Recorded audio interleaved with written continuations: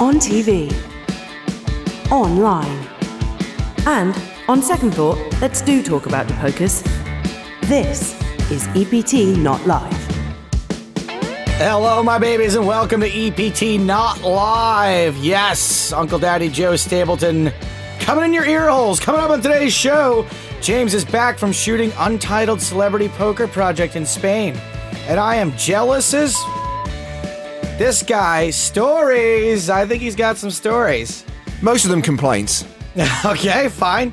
Shark Cage, heat number 1, it's done, it's aired, it's been on television, it's been on YouTube, and it was won by probably not who you think. Okay, it was probably won by who you think. You say that a few people on social media predicted it way wrong.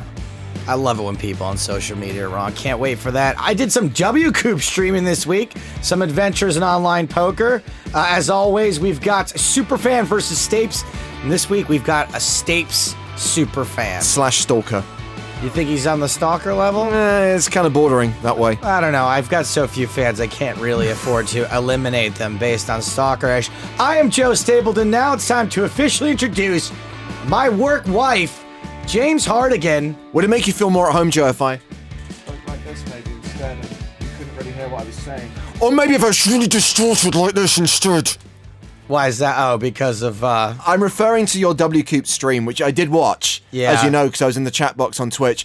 And because of the technical setup, Paul Livbury and Igor Kurganov, who were kind of co-hosting the stream with you, you either couldn't hear them at all, or they were massively distorted. Yeah, we'll get to that a little bit later on. I have an explanation for that. By the way, if you want to really compare Mommy and Daddy, you got to check out later on the show what we've got for you as we clear out this week's social media mailbox. It's the real difference between dealing with James Hardigan and dealing with Joe Stapleton. But we're going to get to that when we recap Shark Cage. James, before I forget, here's the death totem token. The plastic wolf's head. Thank you very much indeed. A random threatening person had sent to me. I have to say, if someone did want to send you something threatening, I'm not sure a Lego wolf's head is really... The fact it's in a little plastic bag, though, does give it a certain sinister quality. It's in a plastic bag. It's a weird wolf head. It looks, but the one thing that was sort of a tip off that it was not. Other than the fact that you told me,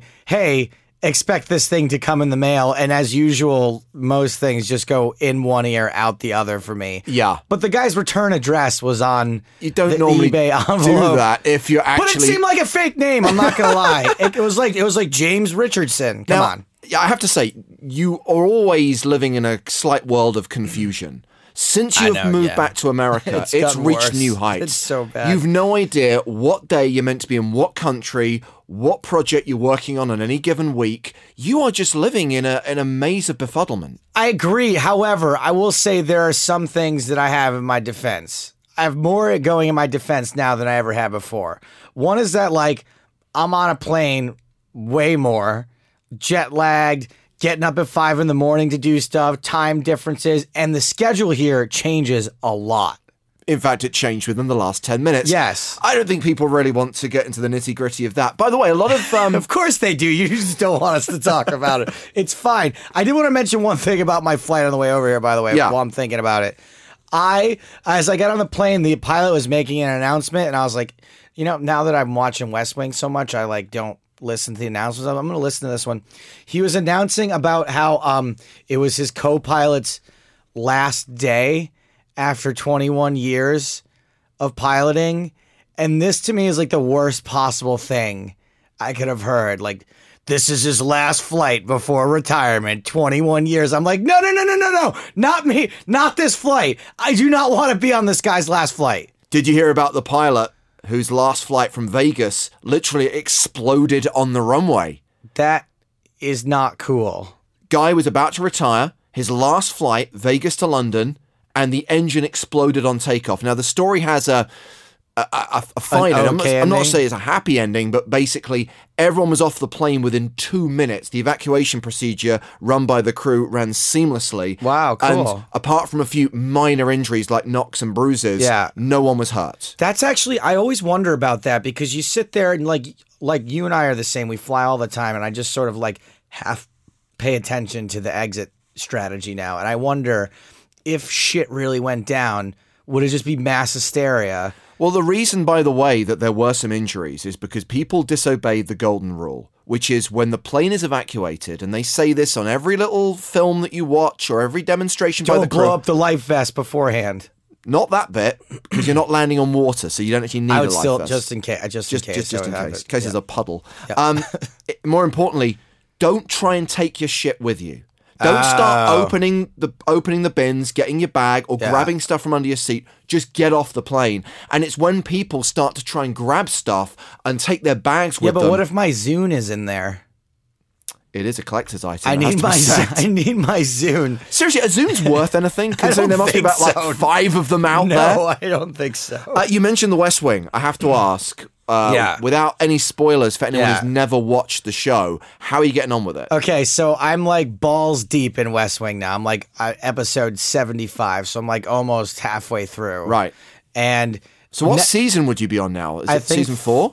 3 or 4, like maybe the beginning of 4. What's happening right now, plot-wise? What's happening right now is basically what I wanted to say is, like, I thought the show was very good from start, but I didn't really get hooked on it until right around the re-election time. Okay, so it's now the re-election campaign. Well, it's past re-election, which I don't know if that's a huge spoiler, but... I think you're probably in season 4 then. Okay, season 4. But when they started introducing Bruno... I thought the show got really good, and the James Brolin character and that whole thing, I thought the show started getting really, really good then. And do you remember you and I had this text conversation where I was like, other than Josh, who's your favorite character? Yes. And I was just assuming, I was just kind of joking around about that, but you said your favorite character is actually Leo. Yeah. Don't get that at all. Really? Yeah, I love Leo. He does nothing for me. Now, Josh is kind of a douche. I'd love to work for someone like Leo. I mean, he commands ultimate respect. He does, but I don't know. He just doesn't seem all that clever to me. Doesn't seem all that clever? He's the president's brain. But I actually now really, really love the character, the Josh Malina character. You're definitely in season 4 because Joshua Malina doesn't come into it until season 4. And now I love the show, and the exchanges between he and Toby and just stuff like that I think is fantastic. Do you know the poker connection with Josh Malina? I know he plays poker. He actually is somewhat responsible for the televised poker boom because he was one of the creators of Celebrity Poker Showdown. Seriously? Was that the one with Phil Gordon doing the analysis? Phil Gordon, it was originally Kevin Pollak, and then they switched out with Dave Foley later. And the show's kind of like, some people might snicker at it, but like that show did a lot to bring, I don't know about here in the UK, but in America, it was like one of the first poker shows on the air. I mean, it was on cable TV here. I've seen quite a lot of the episodes. I don't think it had the same impact as it would have done in America. And a lot of the celebrities who competed on it, we didn't have a clue who they were. Yeah, of course. But no, I always found those shows quite fun. And I know that the hardcore and the 2+2 community pour scorn on those formats because you're not going to see top level poker. But do you know what Turkish. You see people enjoying themselves at the table. Correct. Yeah, and that's what I like. And it did a lot. Anyway, so and also I was a huge Sports Night fan, and I assume you must have seen Sports Night at some point. Yes. And it's funny because The West Wing is the only show that Aaron Sorkin's done that's had real success, I would say. And all the rest of them are like these insular TV shows. Yeah, some of them I think are deserving of more attention, and others maybe you can skip over. Sports Night I think is a really solid show. Yeah, The Newsroom has its high points. From what I'm finding, I mean, I love Newsroom, but most of my friends hated it. They think it's really stupid. It is pretty stupid at times, to be fair, but it's very watchable, and the points he's making are very valid. I mean, he's basically using it as a stage to grandstand. I never got into Studio 60 at all. I thought the pilot was excellent, and it was all downhill from there. I didn't watch Studio 60. Studio 60 and 30 Rock came out in the same season. They're both behind the scenes of a sketch comedy show, and I had just started working for about a year or two behind the scenes of a sketch comedy show, and I was like, someone really should make a show about this. And then there were two shows, and I was like, fuck you guys!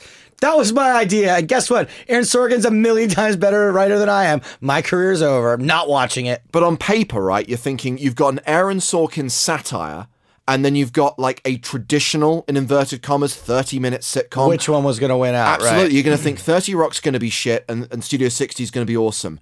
No, scratch that, reverse it. So to this day, I've never seen either one of those, but I will eventually watch 30 Rock because it comes. It's really good. I have one more West Wing question for you, though. Yeah, sure. Did they write Rob Lowe out for a particular reason, or is that He chose to leave. Oh, really? He wasn't written out. He chose to leave the series. That's too bad, because I loved his character, and I thought he was great on the show. But I tell you what's interesting is, even though in reality he was meant to be the star of the show, and bear in mind that during the first season, Martin Sheen was only meant to make cameo appearances in like 3 or 4 episodes. Yeah. They obviously realized that he was such a huge part of the show, they had to make him... So he doesn't come back? Rob Lowe? Yeah. He's out. Oh, fuck, man. He's gone. I keep expecting he's out for like 4 or 5 episodes. No, he's gone. But... this is the thing, even though he was the star of the show, it became such an ensemble piece, and you got to love and know all the other characters so well. Yeah. I don't actually think it affects the show that much. I didn't find myself missing him after he'd gone. I'm sure it's fine. I kept expecting him to come back, and I'll say that, like, I've seen him on the shows I've seen him in since then. He was in Parks and Rec, and he's fantastic. Like, I did not realize he was like a good actor until I saw this show. So yes, I'm enjoying The West Wing. I'm glad. I kind of have a girlfriend now. And so I'm like catching up on like movies finally, that I have someone who's like, when I described it to you before, James, I said we have similar pop culture tastes. Right. And I asked her if she wanted to watch Casablanca with me. Now, Casablanca you bought for me for my birthday like 3 years ago. I haven't watched it yet. And she said, yeah. And she said, I'm so excited to finally be dating someone that will watch like old movies with me. Here we go. And so I was like, me too. This is great. So on Sunday, we watched Casablanca. Finally! And I will say that everything everyone says about it is true. It's fantastic. It's brilliant. It's a great movie. It just works. It's very simple, but it's perfect. And I liked it so much that I was like, look, I know that, it's a lot to ask, but like we immediately watched Casablanca 2 and 3 in the same day. I was like, look, this is great. Like, let's just plow through. You joke, but you know that there were plans. I'm sure. Like several decades ago, can we do a follow-up with these characters post-war with like maybe Kevin Costner and Julia Roberts? I was going to say, and like the weird thing is that Casablanca 3 was made in 1998. I mean, that's just, it's weird that they would have continued it. So, but yes, no, it is a perfect movie. It's just as far as perfect. Screenplays go, it may be the greatest screenplay ever written. Yeah, it's up there. I thought it was fantastic. And you watched, you tweeted about Battlestar Galactica. Yeah, do you know what I've had on my iPad for like 3 years? Yeah. The miniseries, so not the actual... The 290-minute... Yeah, the 290-minute, and I've never got around to watching them. And the bizarre thing is, on the flight back from Spain, we're going to talk about that trip a bit later on, I had a movie I downloaded from Sky Movies on the Sky app that you have where you can download some of the movies. The app just basically shit the bed, and I just could not get it to work. That story checks out. That app never worked right to begin with. So I'm like, what am I going to watch? And I remembered, I bought these Battlestar Galactica shows, so I watched them. And they were really good. I watched the first one, and I thought it was really cheesy. I was like, this is like kind of embarrassing. I think it's a little bit cheesy. It's certainly a network TV show rather than an HBO style show. Yeah. But I really enjoyed it. I enjoyed it for what it was. I just thought the whole thing about him and his son was like so heavy-handed. I was just like, oh my God, this is boring. But what I couldn't tell is... the plot itself I liked. Exactly. The story I liked, but I thought, can it sustain this? And apparently it gets better. Well, I asked the question on social media and said, is the subsequent TV series good? And virtually everyone came back and said, yes. Some people said that it has its highs and lows, but a lot of people whose opinions I respect, including our friend and colleague Nick Wealthall, said absolutely. And some of the themes that it explores over the course of its later seasons is definitely worth investing in. Well, that woman, too, I know you probably can't agree with me publicly, but she is an absolute knockout. She is just jaw-droppingly if you were going to have sex with a robot, that is the robot you would have sex with. I've had sex with lots of robots, so she would be like way top of my range. Talking of social media, and I know that we're going to go into detail, we're going to scrape the barrel of the social media mailbox when we talk about Shark Cage later on, but bit of reaction to last week's show, Joe. Dave Adams enjoyed it because he particularly enjoyed your chat and the quiz about Westconsin. Oh, Wisconsin. The difference between West and East Consin, honestly, once the wall went down, things got a little bit better for East Consin, but Wisconsin is sort of the place that we know and love. Simon Baker says, just listen to this week's episode of EPT Not Live. Having James as this week's superfan was brilliant. Second best superfan ever. I'm assuming Simon Baker, not the mentalist, is referring to himself as he is a former superfan on this very show. Of course, it included, Joe, your suggestion for how we could improve televised poker. Yeah, and so where are we with that? I assume, are we just going to go back and revoice all of the shows, or are we going to start with season 1? How are we going to do that? Well, I mean, the reaction was, there was more than one tweet. Okay. Sam, the Manic Flea, says, sometimes I wonder what the hell Stapes is on. He was very giggly, and that can't just be the farting. No, it was just the farting. Joe finds farting so hilarious, he could not control himself. It's never not funny. And the way that I had, so the way I got the fart noises for that was with these, YouTube tracks where it's just, fart sounds, and it's an hour of fart sounds, and I'm just sitting there laughing hysterically, listening to fart sound after fart sound with no video. And Tony Turner Alvarez has 3 words, actually 2 if you don't include the and, Senna and Psyllium. Oh, those are medications? For irritable bowel syndrome, I believe. I didn't see any submissions, Joe. Nobody sent their own in? To send in their own fart tracks. I'm going to go out on a limb here and say this idea may be dead. Or maybe it's just so good that we'll have to revisit it in maybe 30 years. That you're ahead of your time. I was thinking maybe the next time we're a little short on content, I'm probably going to do another fart track. So next week, then. I'm not going to lie. It could be easily come next week. James Hardigan, are you ready to get to it? What do we got? Do we have more tweets, or are we ready to get to the news? Let's do the news. What's going on in poker today? Now it is time for EPT Not Live News. James, by the way, James sings that live every week. That is not a sting, everybody. That is live in the studio every single time. James, I have good news / bad news. And the good news / bad news is we can say goodbye to this. Happy birthday. Because not poker news, but in regular news, the happy birthday song is now in the public domain. The weird thing is, I don't think many people knew that this was a licensed piece of music. So that's why you very rarely hear Happy Birthday on TV or in movies, because someone was making money out of it. Someone turns up at kids' birthday parties and says, $100, please. Well, speaking of Sports Night, that was a major plot of one of the episodes where one of the guys just ad-libs the happy birthday song and he gets in trouble afterward because he cost the show something like 10, 15 grand for the few bars he sang. But happy birthday to you, happy birthday to you, happy birthday, anyone whose birthday it is. We can now sing the song for free. Yeah, I know we can because we don't have to pay for it anymore, but listening to that, I don't think we should. All right, fine. Well, when it's someone's birthday. Happy birthday.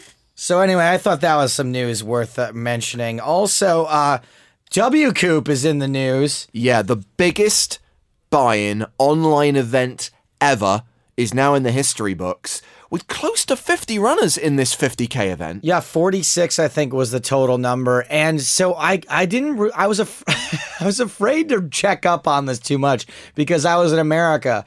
But apparently you can bet on it. You could have bet on it. The PokerStars Sportsbook was running a book on this very event. And if you were in a market where PokerStars Sportsbook operates, you can do it.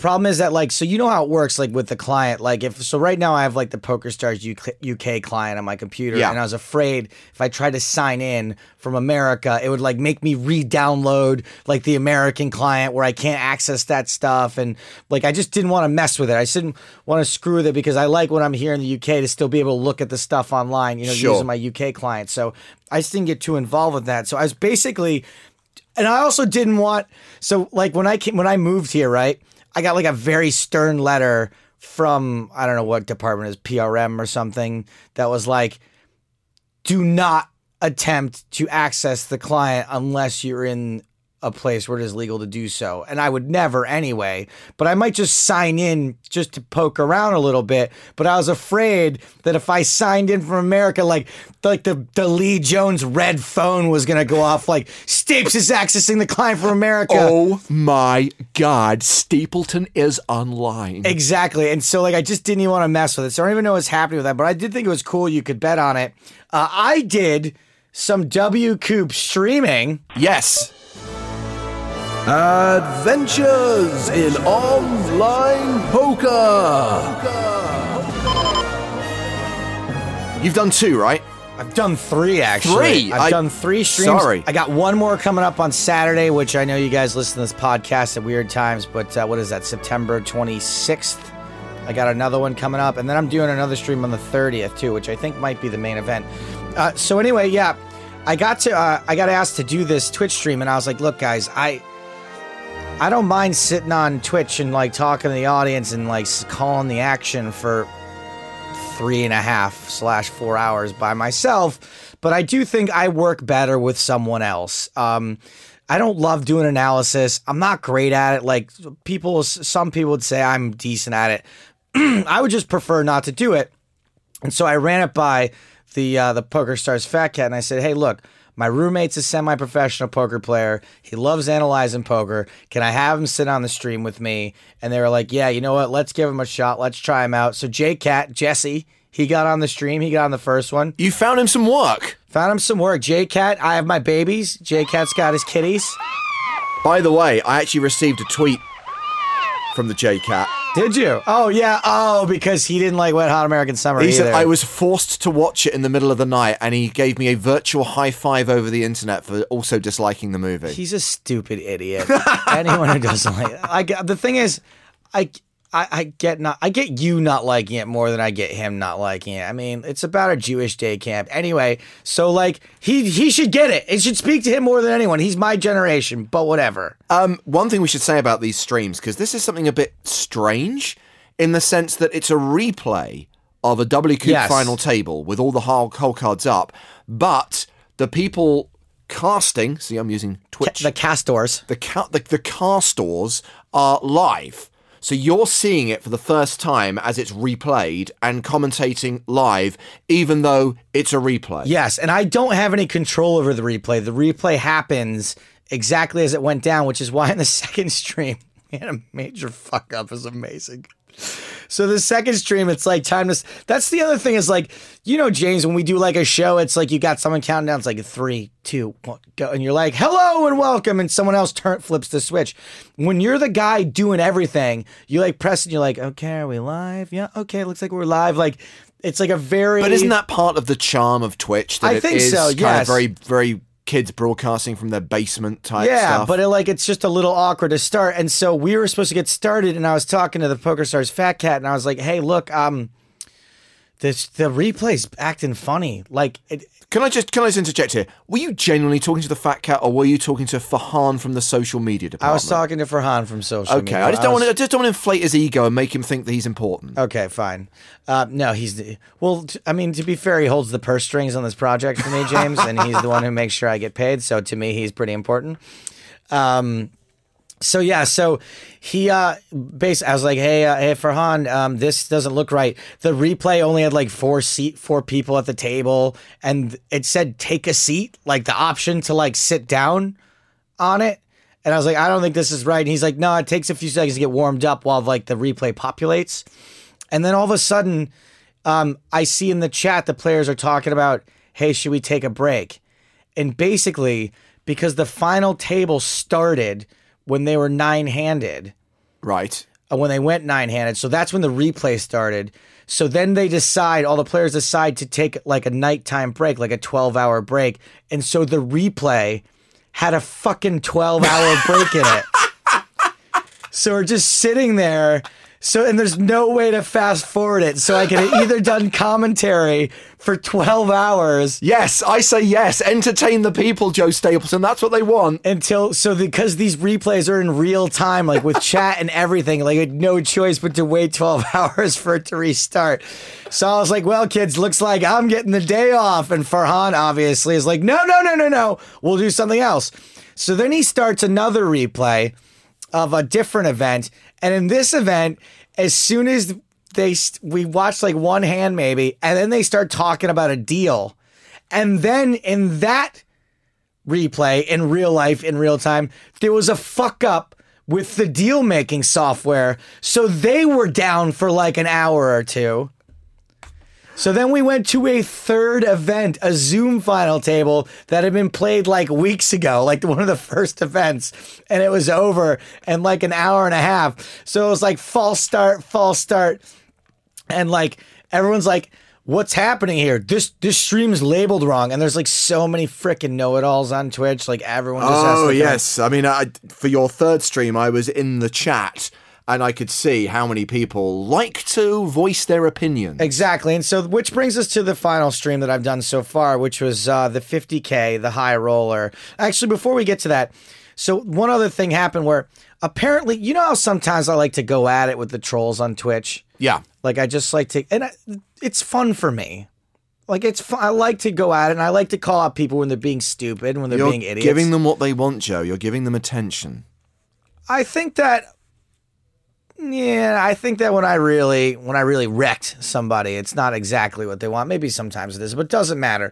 So from what I understand is now occasionally there'll be some person that goes, boy, you really don't understand how Twitch works. Like some guy in the chat, like, you don't get how Twitch works. Even though there's like, I don't want to say thousands, but there's hundreds of people in the Twitch who are enjoying it and having a good time. There's always one guy's like, well, you shouldn't have made fun of me, sir. You don't get how Twitch works. So now what these guys do is they go to Jason Somerville. Jake Harver. They go to Jake Harver and fucking rat on me to Jason Somerville and say, Stapes doesn't know how to deal with Twitch. He gets real upset. Even though I'm not, I'm like doing a bit. And then Jason responds with such things as, well, you got to remember, Stapes is an old man in that respect. Which I wouldn't really mind that constructive criticism if I was as bad at it. But now I kind of want to be like, I know it's going to make me look like a total pussy, but I want to write to Jason and be like, Jason, just so you know, there's people who are complaining about me. Like, there's just like one or two people. Like, I'm really good with the Twitch people. Because I really want Jason Somerville's approval. I don't want him to say I'm an old man in that respect. He's like Jason is the man. I might be an old man. Jason is the man. I mean, he was number 2 on Twitch overall last week. I wouldn't mind. I don't even think you're that much older than him. No, I'm not. I don't think I am. Maybe 4 years older than him. Maybe. And now already you're being written off as irrelevant. So now I'm like getting ratted on by people for shit I didn't even do. And oh God, it's just annoying. Just so annoying. Anyway, can you guys go tell Jason Somerville that I am good with the Twitch chat? That's all I'm asking. So yeah, so I did this other stream with Liv and Igor. And so basically, as per usual, and I'm not going to name any names, Farhan, it wasn't really that well thought out. And it was like, so you know how it works. You got like your little broadcast. I have my little broadcaster, right? So I'm broadcasting from my computer at home. And we want to pipe Liv in. So I'm like, okay, well, so the way it works on your broadcasters, you tell it which video you want to broadcast out. So I told it to broadcast Liv's video from the Skype call from Liv. But as far as I could tell, I couldn't find an option for it to grab the audio coming from Liv. I see. It was only grabbing her video. And to me, Liv and Igor sounded fine because the audio was fine on her end. But what was happening is the audio was coming through my Skype out of my laptop speakers and back into the external microphone that I had, and then back into my computer and back out through the broadcaster. Oh my God. I mean, there's rudimentary and there's also just impractical. The problem here is that no one could hear anything they were saying. And you've got Igor there trying to drop knowledge bombs on the play of high rollers at a final table. And it's just... Right. And so the problem was that I could hear Igor fine, so I didn't know there was a problem until people started telling me. And then eventually what I had to do was take my external microphone, point it directly at my laptop speakers so that it was picking up what I was hearing. Are you proud of him, Giles? He jerry-rigged a solution here. No, Giles is shaking his head. No, he's like just, if he had any hair to pull out of his head, he'd be doing it right now. So yeah. So we did have some audio problems on that stream, but I will say, barring those, it was awesome. Commenting on this record-breaking event, $51,000 to buy in. There was a deal eventually where everyone's the top two players got nearly $600,000, like $596 and $595. The other guy made the deal for $560. Ben Tollerine won the extra $20K up top. And just to do commentary on an event that was $51,000 to buy in was pretty incredible. And also to have Liv and Igor there. Liv obviously is fun and entertaining, and she's a hot grill, so she keeps the viewership up. We had over 2,000 viewers for a lot of it. And then having Igor sitting right next door and giving us top-level analysis, it was really the best of all worlds. And the funny part was, they forgot they were on camera a couple times. You guys didn't hear this. You guys probably didn't notice. Igor just ripped one. Just ripped a huge fart. So he was on board with your whole idea of providing farts. Yeah, that's right. During He's poker doing commentary. he's the only one so far that's done the fart track, that's gotten on board the fart track. And then there was one other time where Liv and Igor kind of forgot, we were not just in a conversation. We started talking about what kinds of arguments they get into as a couple. And I was like, all right. And then Liv made the mistake. I didn't want to make her feel bad, but Liv made the mistake of so when there was a break, I was like, Liv, you stay on camera. I'm just going to run and get a drink real quick. You answer people's questions. And she decided to answer a question on gun control. And then it was just a free-for-all in the chat after that.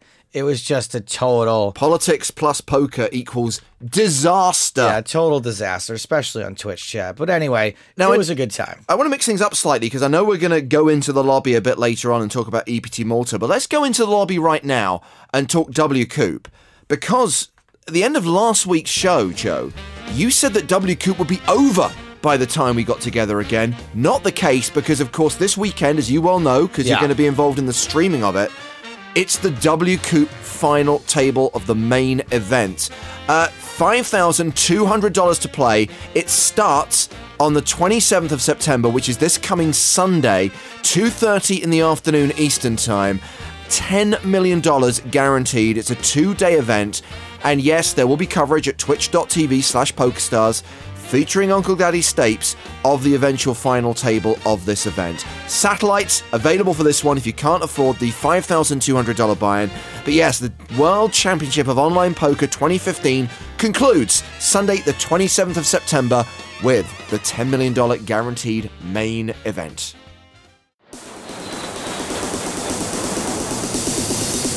Event recap. Event recap. Hey, all right, some more casually racist music. I love it. Spanish guitar music. When in Spain, you play Spanish guitar music. By the way, I don't think it's casually racist at all. I think that doing something that's of a country doesn't make it racist. A lot of people like to throw that word around. It's just, that it is Spanish music. There's nothing racist about it. James, you seem like you had a bit of an adventure. First of all, I was jealous as fuck because I saw a lot of photos from this thing that looked like it was a great time. Yes, it was, but it was also, the words I would use are insanely intense. Okay. It was bloody hard work. Okay. We weren't doing our thing, which is why you weren't there. I was actually working properly. I was behind the scenes. I was one of the production team on this. It was insanely intense in that it is insanely intense by design, or in that it was circumstance. Hectic. So this is basically a celebrity shoot with one of the new PokerStars ambassadors, Neymar Jr. That's right. Now, bear in mind, this guy is a full-time footballer. Yeah. We're now into La Liga, which is the Spanish football season. He's meant to be either playing matches or in training at Barcelona FC. So he can only spare very limited time to take part in any kind of activities surrounding poker, which means... So we're legit in the middle of soccer season for this guy. Absolutely. So we are basically told that from the moment he walks in the door, we've got 4 hours until he has to be out the door and back in Barcelona, in bed, nice and early, ready for training the next day. Wow. His commitment to the club has got to come first. You understand that, right? Sure. But we have got to make a TV series with this guy as the star of the show in a 4-hour window, which involves a lot of preparation. How much of it is he in? Is he in is it Vincent D'Onofrio and Law and Order Criminal Intent? He's in every scene, or are you able to? Pretty much. Really? There is basically, it's a series of heads-up matches, and I'm not going to tell you who won what, but I can tell you who played in these matches.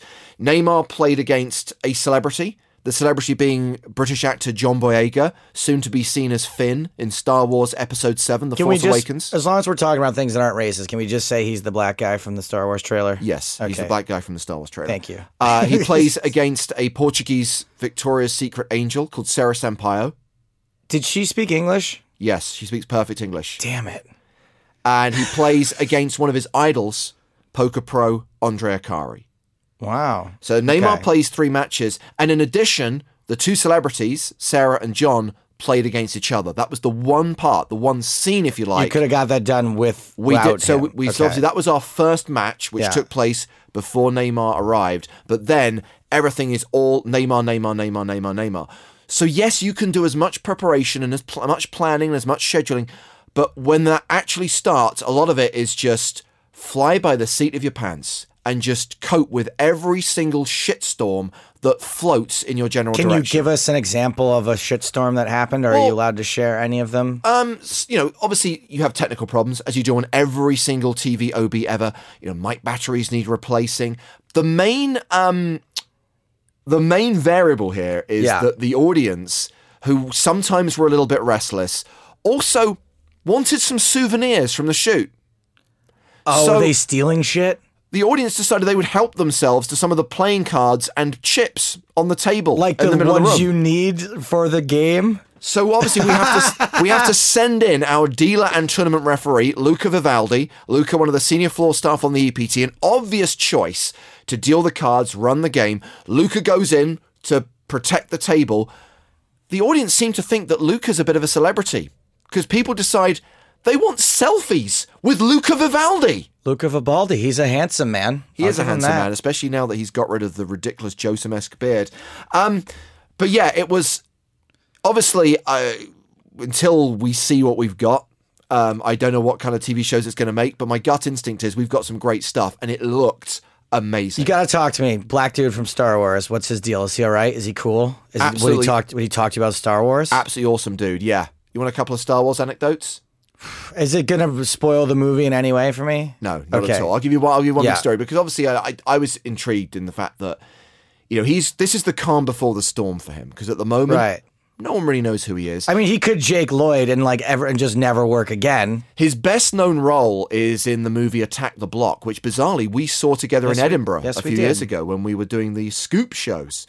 And he was the lead character in that, but he's really not that well known. He is about to become huge. Yeah, probably. And he knows that come December, he has got one of those ridiculous agendas where he is like in 50 countries in 48 days doing all manner of interviews.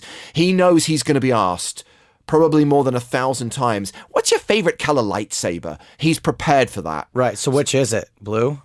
I didn't ask that question. Funny enough. When you I blew it! When I was on the junket circuit, I'd like to think that I asked better questions than that. Well, what did you ask him? What did he tell you? I just said to him, look, you have already been exposed to probably the most militant fans on the internet. What has that been like? And he says, for the most part, it's been good, because he says the fans are very supportive. And it's probably in macro what we deal in micro, in the fact that most people are really nice, right? But there's a few trolls out there. But what he experiences, which I don't think we get, racism? Is there are some, yes, but also some absolute crazies out there who become very obsessed, feel that they know him, right, and create conspiracy theories about how he was created or how he got this role. I'm sorry, real how him as a human being was created? Yeah. Not as the character, how the character was created? No, how, with a combination of the two. Wow. But the one story he did tell me is, he said, and it's any story which begins, so we're on the Millennium Falcon, right? Ah, God. How many people? Goosebumps. So we're on the Millennium Falcon, right? And spoiler, now I know he's on the Millennium Falcon at some point. And he's standing next to Harrison Ford. And he goes, Harrison, how do you deal with it? And Harrison just turns to him and goes, son, your life will never be the same again. That's Harrison Ford's words of wisdom. That's his advice on how to deal with this situation. That's really not the best advice. I mean, it's cool because Indiana Jones said it, but it's not really very helpful, I would say. Sorry to be a dick, but... He told me that he had to audition for 7 months for this role. and all the actors. Can you imagine how many cooks there are in the Star Wars kitchen? Like, it's just going to be insanity. And of course, he's auditioning alongside loads of other young actors who he knows. Samuel L. Jackson, Denzel Washington.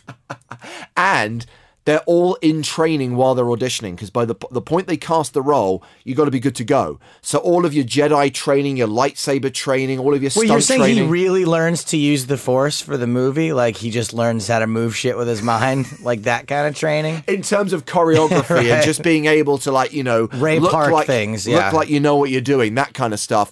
Even though you don't know if you're going to get the role, you've still got to do all the training. So talk to me now about, I know, but this is like, I'm jealous in a good way. I was like, you know, I was particularly jealous of producer Carrie posting all kinds of photos, posting this and that. I'm like, what a freaking show off. This is annoying. Freaking Carrie's driving me crazy with her photos. This Sarah Sampaio, what's she like? What's her deal? Do you think she would like me? She is stunning. Yeah. And a really nice girl to boot. I met her at dinner the night before the actual shoot, and was just really double shot, taken in by her as a person and how enthusiastic she was about the actual shoot itself. And she had an absolute blast and was really sad when it was over. She actually wanted to play more poker. Was she sad she didn't meet me? Was that, did I come up at all in conversation, or no. Just you didn't show her a picture, or no. Just even yeah, your name was never mentioned. Okay. Once. See how the commentary goes. Hey, am I doing commentary on this eventually? I don't even know. As I said, it's very much suck it and see. We don't know what format it's going to take, whether it's going to be short form, long form, how much commentary it needs. Is that a David Cameron joke? No, it's a general expression used for make it up as you go along. Okay, fine. But yeah, and after the event, there was obviously everyone was hanging out at the casino afterwards, and it was really annoying because I had to head back to Barcelona the next day. Perelada, where the shoot took place, is about 170 kilometers from Barcelona, so I'd had to hire a car. Perineum. More on that in a moment. And I had to drive back the next morning, so I couldn't really drink that much the night before. Yeah. And also I needed to get to bed at a decent time. So you're married. I missed out. No, I missed out on the poker game. Like Neymar, Andre, Fatima de Melo, Felipe Ramos, Sarah Sampaio, loads of the cast and crew had a poker game at the casino, like a €20 two-table sit-and-go. And I didn't get to play in it. Well, neither did I, so suck it and see. But yes, on arriving in Barcelona, I had to rent a car to drive to Perelada, and I know that I tweeted quite angrily about this at the time. We've talked about this before. It's like when you go rent a car, they don't want to give you the car. Dude, even if you have a reservation. I've rented cars in France, in Italy. I've never rented a car in Spain. I thought it would be pretty similar. It was a fucking ball ache of the highest order. So normally, you go to the desk, right, in the airport terminal. Yeah. They get your booking reference. Takes like 40 minutes, but they finally send you to where the car is. So they're basically, right, okay, check your passport, check driving license. Here's your booking. Right, okay. Here's a ticket. Now you need to go to the car park, wait outside the office, don't go into the office until your number appears on a screen, and then you can pick up your car. It's like being at the fucking deli counter in a supermarket. You're standing in a line with a numbered ticket waiting to be seen. But it's more like a doctor's office because you've already fucking waited once, right? And bear in mind that unlike the UK, where at the moment it's pissing down with rain and 10 degrees, in Barcelona right now it's close to 29 degrees and the sun is shining. It's the middle of the afternoon. I'm in a multi-story car park which is so hot, and I'm not allowed to step in to the car rental agency office, which is air conditioned, until my fucking number's called. So then what? 30 minutes of waiting. Yeah. Finally, wait, you waited for 30 minutes after you went through all the other people stuff? Are sweating and swearing and complaining. They've got 2 people manning 6 counters and a queue of flights have landed from European destinations, from American destinations. There's loads of people wanting to rent a car, up, right? standing there with their tickets, and each person is taking a good 20 to 30 minutes at the desk. Now, here's the thing. This I don't like to play this card all the time because it does garner some hate. However, one of my huge issues with Europe versus America is that in America, when this is happening, the people are busting their asses and they're running around like crazy trying to get people out the door. Joe, we're in Spain. Okay, so they're not doing that. No. They don't give an F. No. All right. Eventually my number gets called, go to the desk, have to go through the same process that I went through in the terminal. ID, blah, blah, blah, blah. But some good news. Yeah. Every cloud has a silver lining. You got upgraded. Mr. Hartigan, you're going to get upgraded. Would you like to upgrade to Prius? Not an offer. I'm being told that I've been upgraded because I was meant to have an Audi A3 Sportback, and I was actually quite happy about this because it's exactly the same car I drive in London. And when driving on foreign roads, it's nice to have some familiarity. Plus, it says built-in sat-nav. And again, I've never driven in a foreign country on my own before. I've normally had someone like navigating for me. Right, so another set of eyes that you can just sort of be like... And if it's built-in sat-nav, I know the sat-nav system in this car, all's going to be fine and dandy. You've been upgraded to a fucking Skoda. How is a Skoda an upgrade from an Audi? Isn't a Skoda a brand of chewing tobacco? No, it is. Ironically, it's effectively the same group, Volkswagen Group, who are getting a certain amount of negative publicity right now. Make Volkswagen, Audi, Seat, and Skoda. It's effectively an Audi or a Volkswagen with a different shell. The shell being, it's a crossover, a mini SUV. It's the Skoda Yeti. It's as ugly as fuck. It's not as nice as an Audi A3. I know, because I drive one. Anywho, so I finally get the car. I'm like, I don't care. I really don't care. Let's just get on the road. There's no sat-nav. So now, I have to go back to the bloody office, and I'm like, screw the ticket system. You don't use your phone? I don't care that... Dude, you can't run... The roaming data charges on running sat-nav on a phone in Spain. Doesn't the company pay for your data? No. They don't? Not abroad. Anyway, go back to the office. Does a man pay? Sorry. Go back to the office. Can't be bothered with the whole ticketing thing. Just bust in front of the line. Yeah. And she's like, oh, so I have to wait for it to finish serving American dude, who I feel really sorry for, because this guy is... sweating profusely and has been waiting for just as long as I have. Place is American, so he's probably huge, right? He is huge, yeah. And he's also really, really angry with the level of service, understandably. So then I get the Garmin, the one that you have to stick onto the counter, which never sticks properly because it's been used 101 times. And I remember the Garmin we had in Miami, which hadn't been calibrated properly? Yeah. So I make sure... And I take it to the office. I said, please make sure this is calibrated. And please, can you input this address? This is where I'm going. And they're looking, okay, so that's the road number, blah, blah, blah, Girona. There you go. It's good to go. All's good. Leave the multi-story car park. Get onto the motorway. Driving happily. Oh, they said it was going to be like an hour and 40 minutes to 2 hours. This is saying I'll be there in an hour and 10. Awesome. Motor of the way. No. Did they input the address correctly? Did they fuck? They sent me to the right road name in the wrong town. A town that was 40 minutes away. So, of course, my sat-nav is telling me, you have reached your destination. I chose... James, the polite British voice on the sat-nav system. Was it your own voice? It wasn't me. Oh, God, I wish I got a gig like that. That would have been amazing. It's just your own voice telling you where to go? You have reached your destination. No, I haven't, because this looks so wrong. So now, of course, I pull over. I'm calling. I'm saying, guys, I can't find it. Realize what's happened. Find a way of translating the sat-nav menu into English. Right. Now input the address, realise I've gone wrong, and realise I'm 40 minutes away. And then, finally, going through several toll roads and cornfields, arrive at my destination in my upgrade Skoda Yeti. That's a bit of a nightmare. That's a bit of a nightmare road trip. I don't know if it was a bigger nightmare for, though, you or the people that have to listen to it. Like, this is you calm down. I can only imagine, like... When James got to the studio, they were like, James, we only have Neymar for 4 hours, so you're going to have to stop telling this car rental story.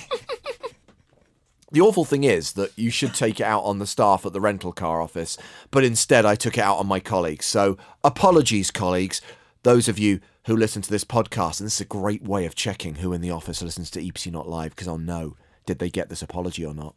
And if they didn't, apology retracted. Wow, that seems like it almost shouldn't count at all as an apology. TV recap. So we're going to do things a little differently this week. We're going to clear out the social media mailbox. Yeah, I got some tweets in reaction to this week's show, which is Shark Cage Episode 2, the second half of Heat Number 1. But we've also got some more general observations and general questions about Shark Cage, which you can watch right now, assuming you're not in the UK and Ireland, at youtube.com/PokerStars. If you are in the UK and Ireland, it's on Channel 4 on Tuesday nights, and you can catch up on all 4. So, Varun, Varun can be a bit nittish, but he actually has a valid question this week. What is it? God damn it, what is it? He should just go play in the spelling bee and leave us alone. Well, last week, Joe, you asked me what's different for Season 2, and I ignored a very important detail. Varun says only 6 heats of Shark Cage in Season 2. I remember there were 8 in Season 1 and an 8-handed final table, and Varun is absolutely right.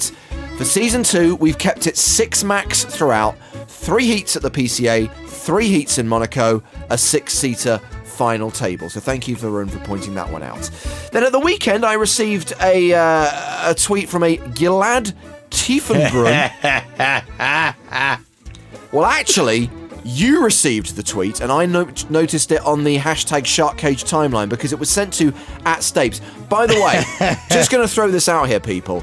If you have questions about PokerStars TV and online programming, do not send them @Stapes.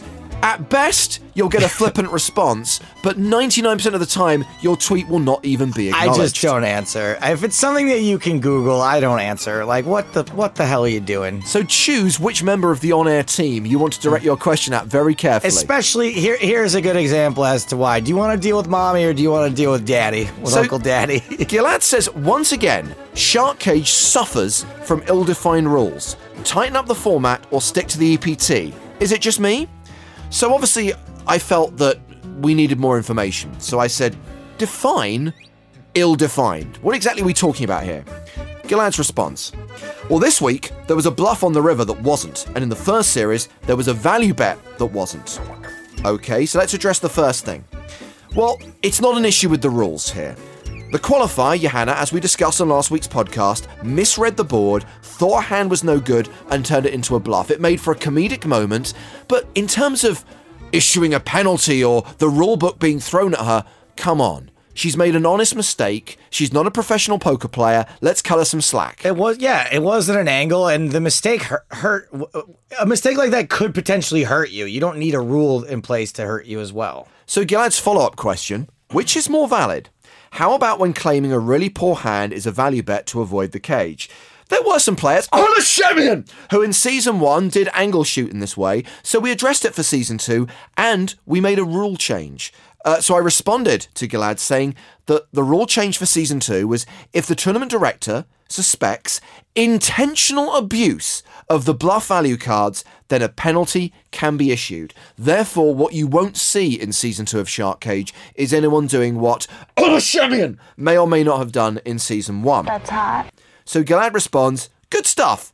Really appreciate you taking the time to explain. You've made my Saturday. Keep doing what you're doing. Now, unfortunately, I woke up and only read the first tweet from Gilad, which again said, @Stapes. Shark Cage suffers from ill-defined rules. Tighten up the format or stick to the EPT. Is it just me? So here's how Joe responds. Not personally to Gilad. Oh, no. He quotes his tweet and to his 30,000 followers says, how are they ill-defined? Anyone ever act out of turn in your game? Are those rules ill-defined? It's mostly you. Now, to be fair, I'm right. I approached things a little bit differently than you did, but I just don't... Look, I give you a lot of credit, James, for answering the way you did, because I just didn't like the tone. Like, if he had said... Now, to be fair, if he had asked in a reasonable tone, I just wouldn't have answered him. Yeah, but if you know there's one thing I love, more than anything else, it's proving that I'm right about Crushing something. Dissent on the internet Yes. is what we used to call it on my old show. As we say, if you're going to be a smartass, if you're going to be a know-it-all, you've got to be right. So here comes a guy who says they're ill-defined. All I have to do is prove that they are defined. Now, granted, we don't necessarily make every single rule, like paragraph 26, section 3, clear to the viewing audience, because you know why? It's boring. But the rules are there for the players, and will be referred to when they're relevant. Talking of people, by the way, thinking that they're right or being smart asses. Hold on, before we get to that, I mean, I also had a point, though. Him saying that the rules weren't clearly defined was incorrect. Well, I think, and again, it's the limitation maybe of only having 140 characters. I think he's saying the rules aren't clearly defined to the audience. And maybe that's true. Sure. Either way, okay. He got a response from both of us. What more can any man want? That's right. But Happy birthday. But Scott which we Campbell, can now sing to you. Happy birthday. I still like the royalty-free one. But Scott Campbell tweeted ahead of the latest episode airing. I am assuming George Danza wins tonight as he's a guest on your podcast. Man. Has Stapes given it away again? Oh, man. What is the number one rule of being a know-it-all, James Hardigan? As I tweeted at Scott this morning, I waited. I didn't want to respond to him last night. I waited till the show had gone out and responded, never assume anything. The number one rule of being a know-it-all is be fucking right, you fucking know-it-all. So Shark Cage Episode 2, now out there on the PokerStars YouTube channel. Ian James particularly enjoyed one of your jokes about George Danza. That is the 5th hardest any German has ever laughed. And that for him was the laugh out loud comment of the week. I went through and watched the shows, both the Heat 1 first half and second half together with Jesse before I left to get on the plane yesterday.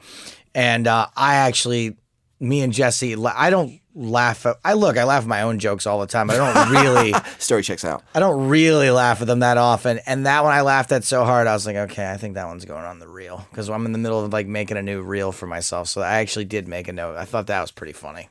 James Watts caught up with the show on All 4 in the UK. Says it's good seeing the best Daniel Negreanu going through to the final. Yes, spoiler alert, Daniel Negreanu takes the first seat at the final table.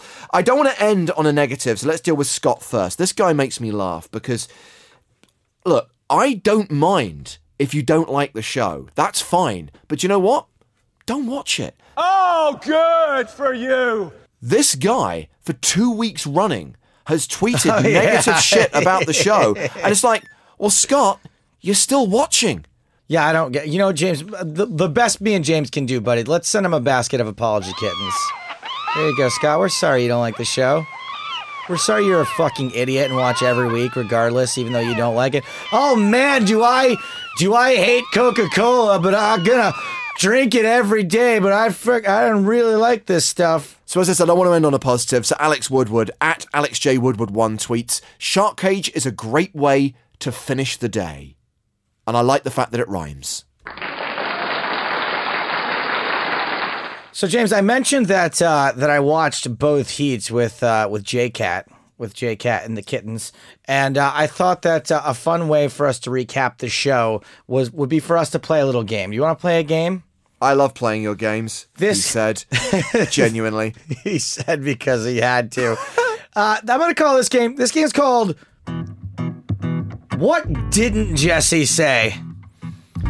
So basically, I recorded all of the comments Jesse made throughout the show. Now, I've met Jesse once, and I've heard a few anecdotes, so I've got to try and step into the mind of the J-Cat here. Exactly. So, based on very limited information.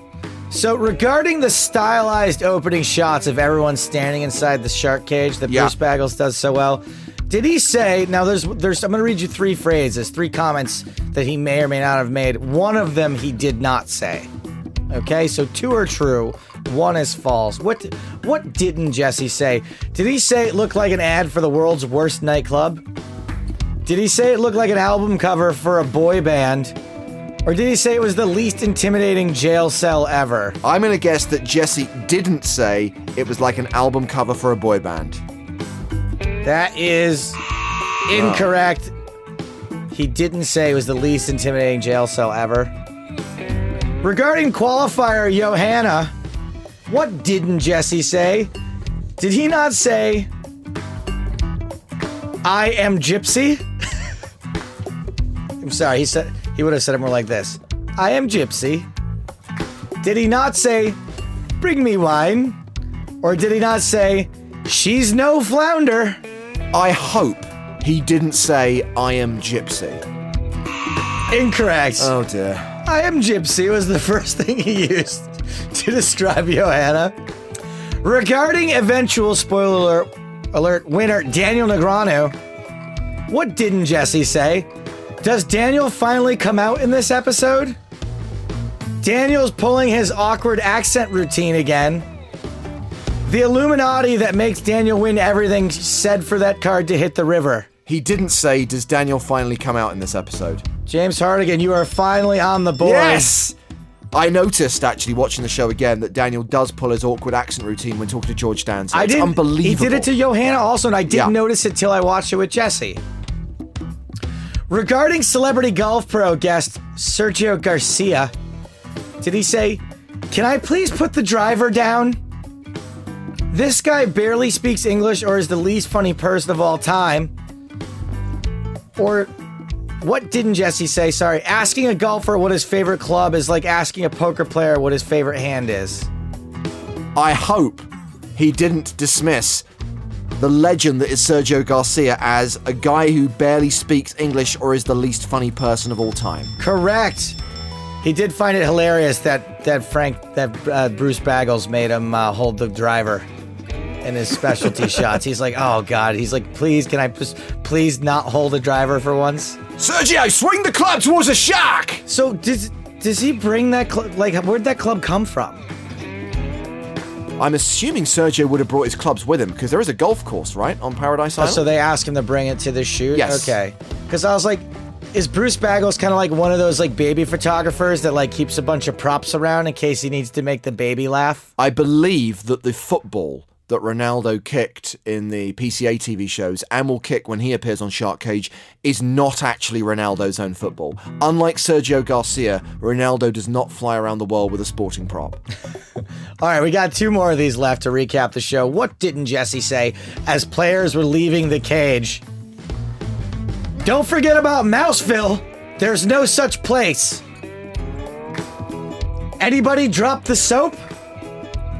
I'm Muslim now. I don't even understand the third one, so I'm going to say he didn't say it. Incorrect. That's actually something that happens a lot in American prisons where guys come out of jail I see. having found the Islamic faith. And apparently the first one was a Green Mile reference. Don't forget about Mouseville. There's no such place. Many years since I saw that movie. I like that movie, by the way. It was all right, but ultimately pretty forgettable. And regarding our upcoming guest, George Dancer, what didn't Jesse say about George Dancer? He looks like a troll doll.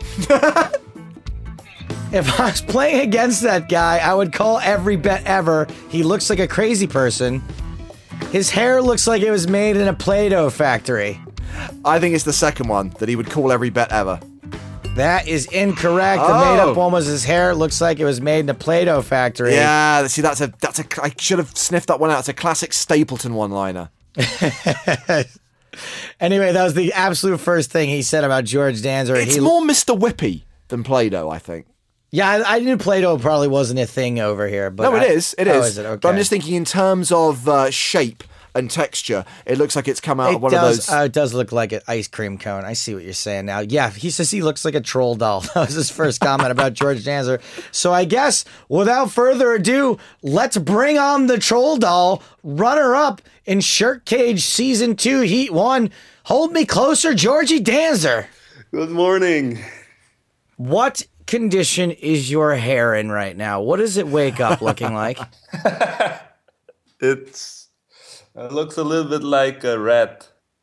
It looks a little bit like a rat. Would you say that's an improvement upon how it usually looks? There was a comment, I don't know if you watched the latest episode of Shark Cage, but I said that your haircut looks painful, and it does. Like, it looks like it hurts. No, it's supposed to hurt the opponent a little bit, but... Yeah, so I know you've talked about your haircut plenty, but I think it's worth going over again because I watched the show with my roommate, and he said to me, if I was playing poker against that guy, I would take one look at that hair and probably call every bet of his ever.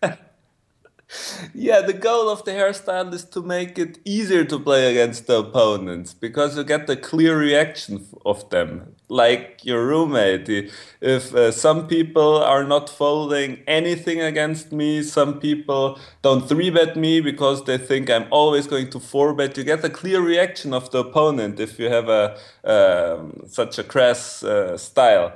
It works fine. So this is an extension of what James Dempsey did at the World Series a few years ago, where he wore an Italian soccer jersey so that people would think he was a crazy Italian.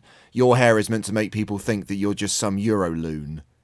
Yes, it has different reactions, but it makes them more distinct. The opponent thinks in a certain way. It might vary and depending on the opponent, how they react to it, but you're getting a reaction, and that's always good to get the reaction of the opponent, because then you can adapt to that reaction and you have an advantage. But here's the bizarre thing, right? You're George Danzer, you're one of the best-known players in Germany, you're a sponsored pro for PokerStars, you've been on various TV shows, including the World Series of Poker in the States. Doesn't everyone know who you are, and they're not going to be fooled by a silly haircut? When you're sitting at the table and you're looking the opponent in the eye, it's always different. Of course, you know how the known players, you have seen them on TV, you might know a little bit of the playing style. But when you're sitting across from them, just it's 50 centimeters or maybe a meter, and look them in the eye, then it all goes out the door. So, and you're gonna be impressed, or you're gonna not impressed, but it's gonna change your attitude towards that player. James, it's like Snake's hair from that episode of The Simpsons. I mean, the hair is that powerful that even if you know who George is, it's still gonna make you behave the way the hair wants you to behave. Sadly, it wasn't powerful enough to overcome the hair of Daniel Negreanu, which may or may not be his own. Yeah, that's true.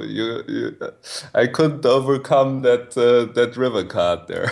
Yeah, Georgie, how did that feel to lose to that frickin' luck box, Daniel Negreanu? It seemed like you might have been a little tilted. I actually was a little bit tilted. That doesn't happen too often, but in that situation, I think you probably could have seen it in the coverage that I was really pissed when I got up from that table after having him close to that, and then he came back and still took it from me. So yes, I was a little bit tilted.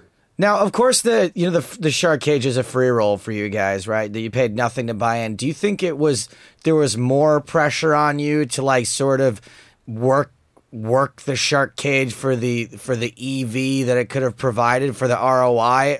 Were you more tilted being that it was a free roll, or would you have been more tilted had you paid money to enter?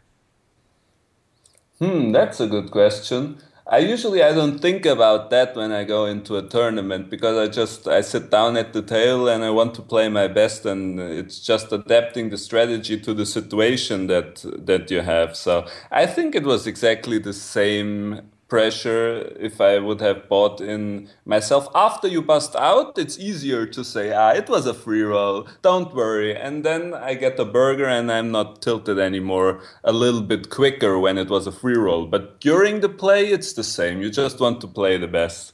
Burgers. Well, actually, speaking of burgers, Daniel mentioned in one of the features that you guys went out to dinner together, and I just can't possibly picture that scene. Did you two actually go out to dinner? We actually went out to dinner, yeah. We had a team dinner, but... so it's one of those dinners that you have to be at. It's like a 3-line web. All team pros will attend and will bond. No, you can go. You don't have to go. But it wasn't just you and Daniel like going out to Nobu together. No, but that happens too. We had a couple of dinners last year together, and it was always nice fun. What do you guys talk about? What do you and Daniel talk about at dinner? We mostly, it depends on the people we are on dinner with. Usually there is somebody who wants to play a game or something. So when we went out in Australia with a magician, with Antonio, we always play London Things or something like that, because they always want to play games. And if we just have time to talk about stuff, it might be some small talk, but sometimes it's even a little bit of politics. Or Daniel likes to help people out with mental stuff, how to prepare for tournaments, how to get yourself in a nice mood to play and stuff like that. So how to lose to him, heads up, is that what he helped you with mentally before Shark Cage? He can rub it in a little bit too, but mostly it's just he tells us how he approaches life and how he approaches poker, and gives us nice tips. Do you think that approaching poker from a mental standpoint, the way Daniel is, do you think that it's good for poker or that's bad for poker? You mean good for the growth of poker? Yeah, it's good for the growth of poker. I find that, and no matter what comes up in the poker world, we always have to have this discussion. Is it good for poker? Is it bad for poker? George Danza's hair, good for poker, bad for poker. Exactly. That's good for poker. And I think Daniel's approach is good for poker. He makes it more entertaining for people to watch, and that's always good for poker. Well, George Danzer, I was hoping that you could do us a favor. And I've come up with a bunch of topics here, and I want to know what George Danzer thinks. Are the following things good for poker or bad for poker? It's just a simple answer. You ready? You can expound if you like, but if you just want to say whether it's good or bad for poker, that's all we need. Are you ready? Okay, let's do it. Okay. Climate change deniers, good for poker or bad for poker? Bad for poker. Andy Samberg's performance hosting the 2015 Primetime Emmy Awards, good for poker or bad for poker? I have no idea. I didn't watch it. Wow, George Danzer, not a very... Aren't you ambassador? Aren't you European poker ambassador? You need to come. You need to have these answers ready, George. How much TV do I have to watch as an ambassador? You just have to watch the 2015 Primetime Emmy Awards. Okay, next one up for grabs here. M. Night Shyamalan, good for poker or bad for poker? What? This is an easy one. Good for poker. Absolutely. His films are so terrible, it puts people off going to the cinema, so they stay at home and play poker instead. All right, George, this one should be easy enough to answer. Gluten, good for poker or bad for poker? They say it's bad for poker. But yeah, that is absolutely correct. Gluten is bad for poker. Selfie sticks, good for poker or bad for poker? Good for poker. Correct. Piggate here in the UK, good for poker or bad for poker? Neutral. Neutral. Oh, I don't know about that one. That's going to be controversial. The Roman numeral 7, good for poker or bad for poker? Good for poker. Correct. We love the number 7 here in poker. How about the new iPencil? Good for poker or bad for poker? Bad for poker. Oh, do you have a reason on that one? People are going to have a pencil in their hand when they're sitting on the poker table with their pads, and they're going to be drawing stuff instead of just watching Netflix. Correct. How about the delicious KFC Zinger? Good for poker or bad for poker? Bad for poker. The cards are gonna be all fatty. You do not want the Jack of Spades bounding around out there. And finally, George Danzer, Tinder. Is Tinder good for poker or bad for poker? What's Tinder? What is Tinder? Are you just saying that because you have a girlfriend? Not just any girlfriend. George has a super hot girlfriend. He doesn't need to know about Tinder. We love George's girlfriend. If I could just close this out by saying George Danzer's girlfriend, good for poker. George, before we let you go, one very important question. Our executive producer wants to know, are you a fan of Star Trek? Not really a fan. I watch enough Star Trek, but... Oh, that's going to be so disappointing. She was really intrigued to know your thoughts on the whole time travel plot from Star Trek Episode 4, The Voyage Home. I'm sorry, I can't. I'm not a real Trekkie. Okay, well, never mind. Thank you for talking Shark Cage. Thank you for playing Joe's game. Always a pleasure, George Danza. Thank you for having me. Well, let's go back into the lobby. More shilling for the thrilling. Yes, play on PokerStars. We talked about the W Coupe this weekend. Why not, if you're trying to satellite into the W Coupe main event on Sunday the 27th of September, also try and satellite into the EPT Malta main event, the Malta Festival being the second leg of Season 12 of the European Poker Tour. Qualifiers running all the time, and I noticed, Joe, looking in said lobby, qualifiers for Prague also running now as well. Oh, hello. Yeah, so many satellites available, plus satellites into satellites. Just to pick out one at random, on Sunday the 27th, when the W Coupe main event is taking place at 4:05 Eastern, there is a €109 rebuy qualifier with one seat guaranteed, which could win you entry into the 5K EPT Malta main event, and you can satellite into that satellite for as little as €1.11. Who can't afford that? One of them loves the EPT, knows it inside out, and would do anything for the European Poker Tour. The other one is Joe Stapleton. It's Superfan versus Stapes.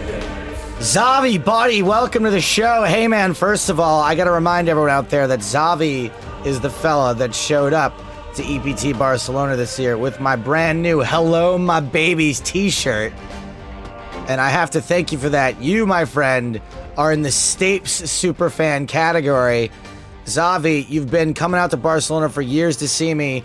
Why don't we tell everybody, what is it that you do for what's your day job? Are you a poker player? Hi guys. Hi, Xavi. I'm a web developer. Oh, then I am nervous. It's okay, Xavi. Don't worry. Everything's going to be all right. He's nervous and he's speaking a language, a foreign tongue. I think he's actually mildly in shock because it's finally dawned on them that, oh my God, I am a Stapes superfan. What am I doing with my life? Do you regret being a Stapes superfan? Is that part of the problem, Xavi? Yeah. Yeah, he does. Xavi, you say you're a web developer? Yeah. And you're looking for a new job? Well, I'm always listening for new jobs. Well, I just want to put it out there. You've been so kind to me and so nice to me. If anybody out there listening, especially in Spain, wants to offer Xavi a new job, I can vouch for the fact that he can be very passionate. Yeah, of course. Xavi, what is your specialty subject that you're going to try to challenge Stapes in? Well, the New England Patriots. Oh, boy. And Joe, as we know, is a huge fan of the New England Patriots. You're a big fan of all New England-based sports teams. There's one thing I love, it's sports, and there's one thing I love more than sports, it's Boston teams. Okay. I think you definitely have the advantage here, Xavi. Now, I was a little bit lazy because being an NFL fan, I could have done this myself. But once again, I outsourced the compilation of the questions to a retired person, my father. A retarded person? That's not nice. Oh, retired. Okay. No, my dad is still reasonably compos mentis. I told him on Monday. I said, Dad, can you help out? I need some questions for the podcast about the New England Patriots. I'm really busy today. When do you need them by? Thursday morning. Okay. Within 2 hours, I had all 9 questions.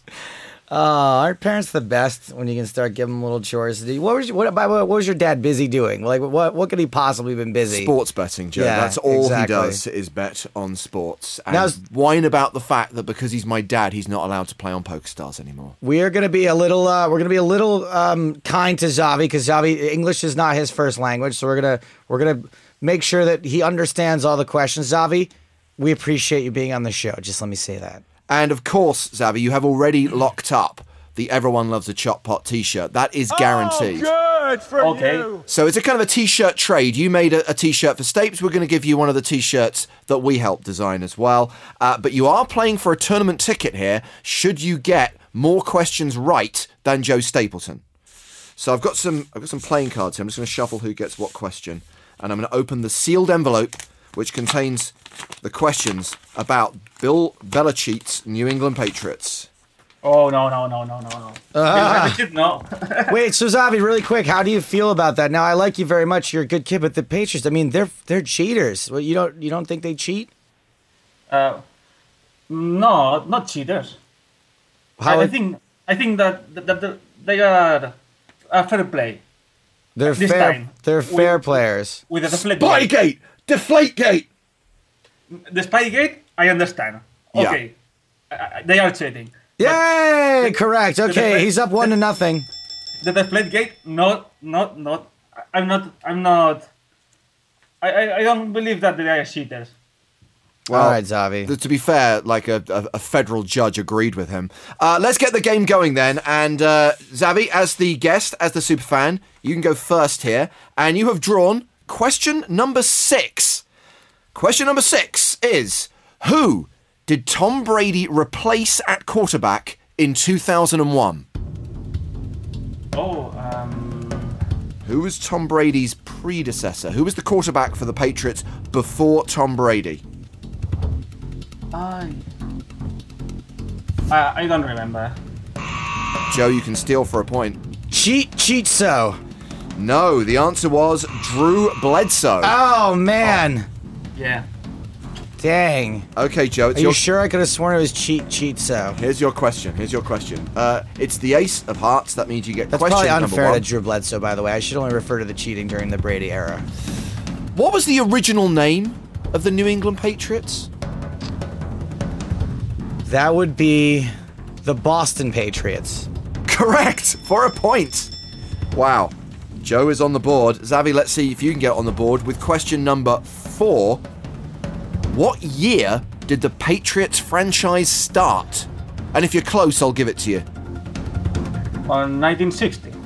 You're only 1 year out, so I'm going to give it to you. 1959 was the answer, so it's 1 point each. Nice one, Xavi. Joe, you get question number 7. Are you sure it wasn't 1939? Who was the first Patriot elected to the Pro Football Hall of Fame? That would have been Cheaty McCheaterson. Incorrect. Xavi, do you happen to know? John Hannah? It was John Hannah. Wow, John Hannah. Wait, isn't he the guy that does all the animal acts on TV? That was back in 1991. Not the animal acts, his induction into the Pro Football Hall of Fame. So it's 2-1 to Xavi, and it's Xavi's question, which is question 5. What do the Patriots' first 3 Super Bowl wins have in common? And it's something to do with the scoreline in those games. They win by a field goal. Correct. Are you sure it wasn't they won by cheating in all of them? No, they won by 3 points. Oh, I'm sorry. To be fair, if you think about Spygate, karma bit them in the arse, because that was the year where they were meant to have the perfect season, and then the Giants got it in the dying seconds. And I don't know if you guys know this or not, but the only team I have any allegiance toward whatsoever in the NFL is the Giants, and that was like one of the greatest days ever, to see the team I slightly care about destroy the team I freaking hate. The score is 3-1 to Xavi. Joe, your penultimate question is question number 2. How many Super Bowls have the Patriots appeared in? How many have they appeared in? You would have been an easier question, would have been how many have they cheated in, and then I could have said 100%. But let's go for appearances. Let's say 4. That's how many they've won. How many have they appeared in, Xavi? They won 4, but they have appeared 8 times. Correct. Xavi is up 4-1. He really is a Patriots super fan. This isn't. I thought this might have been another one of those situations where somebody picks something and then they don't really know that much about it, but kid knows his stuff. What we should have done is given him a quiz on me. Oh, how many birthmarks does Stave have? There's enough about you on this podcast. Yeah, that's probably true. Question number 3. So this is your final question, Xavi. Spoiler alert: you've won the game. How many times have the Patriots won the AFC Championship? Oh. It's got to be pretty... 8? Now, this is a weird one. I should have thought about this, because bear in mind, these questions were outsourced. My dad tells me it's 7. But if they've appeared in 8 Super Bowls, they must have won the AFC Championship 8 times. I don't think that there might not have been divisions in the early days. There might have been just the 2 top teams go to the Super Bowl. Oh, okay. So that's actually a trick question. Probably Okay, well, let's not worry about that one. It's kind of a moot point. Let's see if you can get at least 2 points, Joe. You're going to like this question, which, by the way, is question 8. What franchise name of the Patriots lasted for only 1 month? The New England Fair Players. No. Do you happen to know this one, Xavi? I don't know. Okay, back in 1971, after they changed from the Boston Patriots, they changed to the Bay State Patriots. The NFL overruled it, saying they wouldn't accept a name that could be abbreviated to the BS Patriots. Oh my God, that is exactly what they should be now. The BS Patriots. So, Xavi, congratulations. You win the game 4-1. You have proved that you're a Stape superfan by making him a t-shirt, and you've proved that you're a superfan of the New England Patriots by crushing Joe in that game. You're going to get a tournament ticket. You're going to get an Everyone Loves a Chop Pot t-shirt, and we thank you once again for being a fan of our shows and of Joe Stableson's beard. Thank you, guys. It was a pleasure to take part on the podcast. Thank you, Xavi. You're the cutest, buddy. I'll see you next year in Barcelona.